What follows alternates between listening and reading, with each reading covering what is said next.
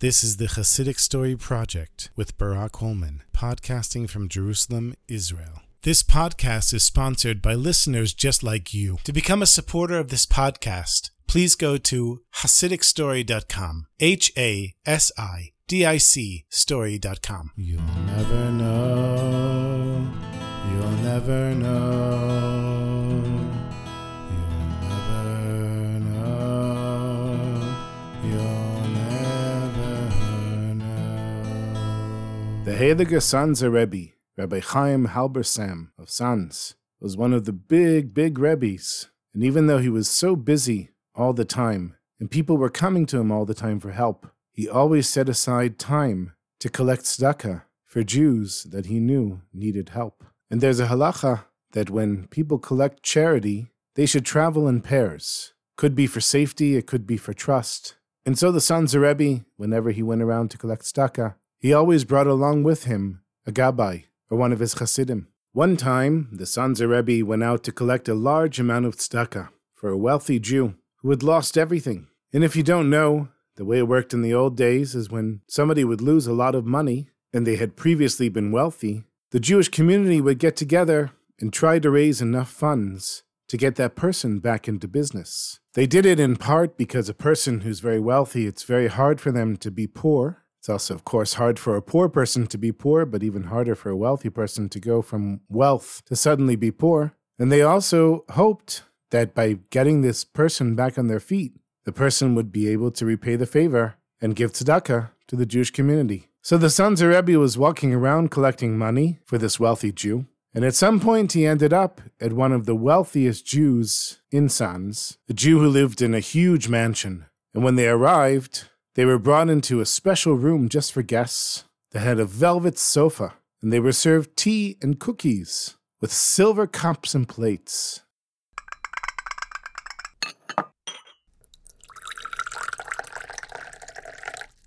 And after a few minutes, the master of the house entered the room and warmly greeted the Sanzer Rebbe. Shalom Aleichem, Rebbe. What an honor to have you in my humble home. What can I do for you? What are you here for, Rebbe? And the Rebbe said that he and the gabbai that's with him are here to collect a large sum of money to help out a wealthy Jew who had lost everything. And they were asking for 500 rubles, which was a huge amount of money at the time. So the wealthy Jew, the Baal Habayit, he says to the Rebbe, "Tell me, Rebbe, are you collecting this for a private person or for an institution or an organization?" So their Sanzer Rebbe said, "I'm really sorry, but I can't tell you the man's name because it might cause him to be embarrassed. You'll just have to trust me that this is somebody who's really deserving. And if you're going to give me tzedakah, you know that it will go to a good place." But the wealthy man was very curious. He really wanted to know. He knew all the wealthy people all around for many, many miles. He wondered which of his friends lost everything. Who is the Sanzer Rebbe collecting money for? So the wealthy Jew said, "Rebbe, of course I trust you, and I would even be willing to give you thousands of rubles. But first I'd like to know, who am I giving the money to?" And the gabbai who was escorting the Rebbe, he said, "Rebbe, come here, let me whisper something in your ear." The Rebbe leans over on his chair.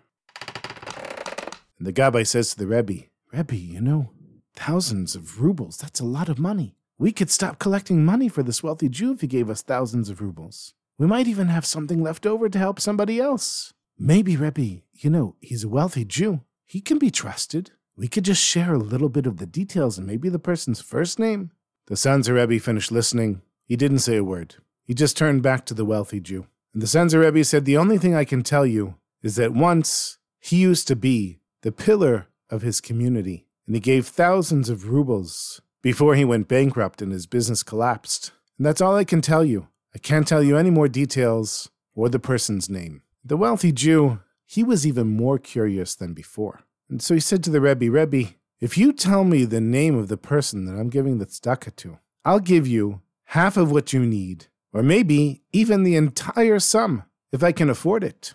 And the Rebbe simply said, "My sweetest friend, you have to understand that even though the amount of money that you're offering us is very generous, much more than we expected, the honor of this Jew who lost everything is more valuable to me than any amount of money. Even if you were to give me the entire sum of everything we needed to help this Jew, and even more, I still would not share the identity of this Jew because it might cause him embarrassment, and I'm only here to help.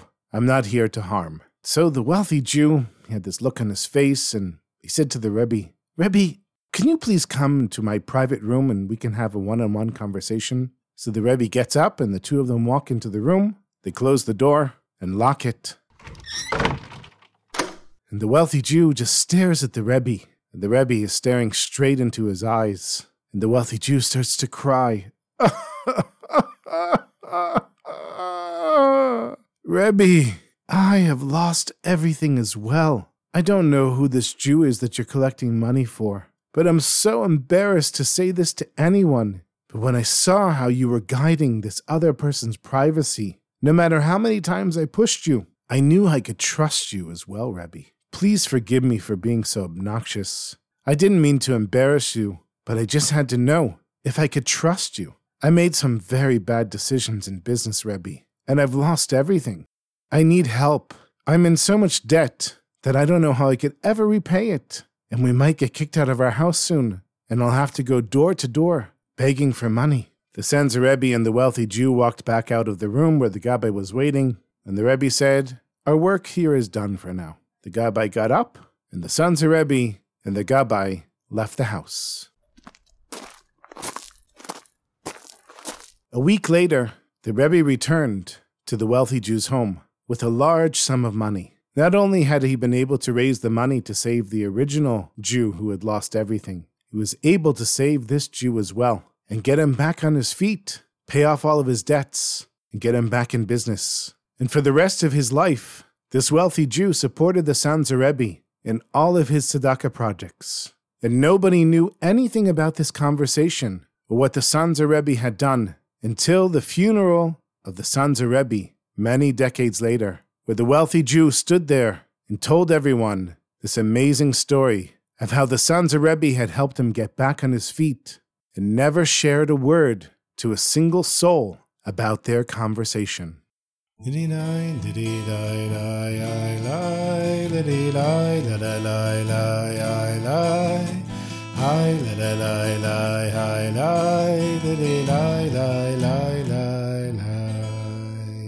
I feel like we need one more short story, so here's a quick one. One day, there was a chassid that came to Reb Zusha, and he said he had a strange dream. His father, who had recently passed away, appeared to him, begging him to be baptized, to become a Christian. Chas v'shalom, God forbid. The first time he had this dream, he just ignored it. The second time, the father kept demanding again and again. He said, don't ignore my dream. And the third time, his father was threatening him.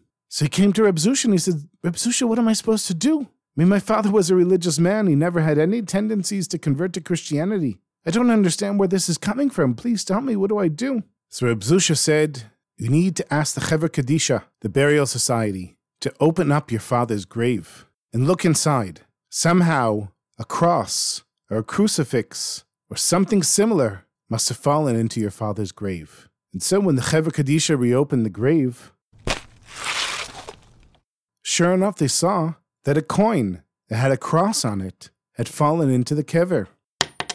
They removed the coin, and the chassid didn't have those dreams about his father anymore. Somehow the story got to Rabbi Eliyahu, the Vilna Gaon, who was the great arch antagonist of the Hasidim. And when the Vilna Gaon heard that Reb Zusha had said that there must have been a crucifix in the kever, the Vilna Gaon was very surprised, because he said, this appears actually in the Talmud Yerushalmi. And the Vilna Gaon was shocked that a Hasidic Rebbe would know the Talmud Yerushalmi so well that he would know to quote its source. And eventually, the story that the Vilna Gaon had heard about what Reb Zusha said came back to Reb Zusha. When Reb Zusha heard this, Reb Zusha said, it's true. Reb Zusha did not know that it's in the Talmud Yerushalmi. But what Reb Zusha does know is the same source that the Talmud Yerushalmi saw, Reb Zusha also saw.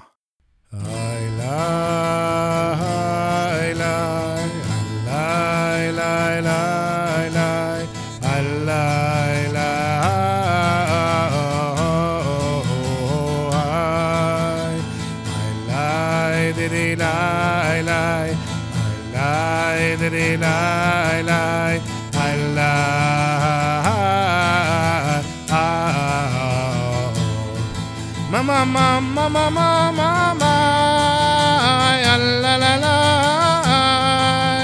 oh oh oh oh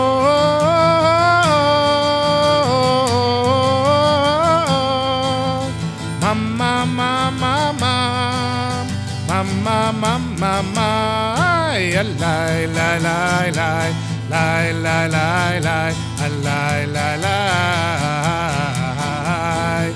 oh la la la la la la la.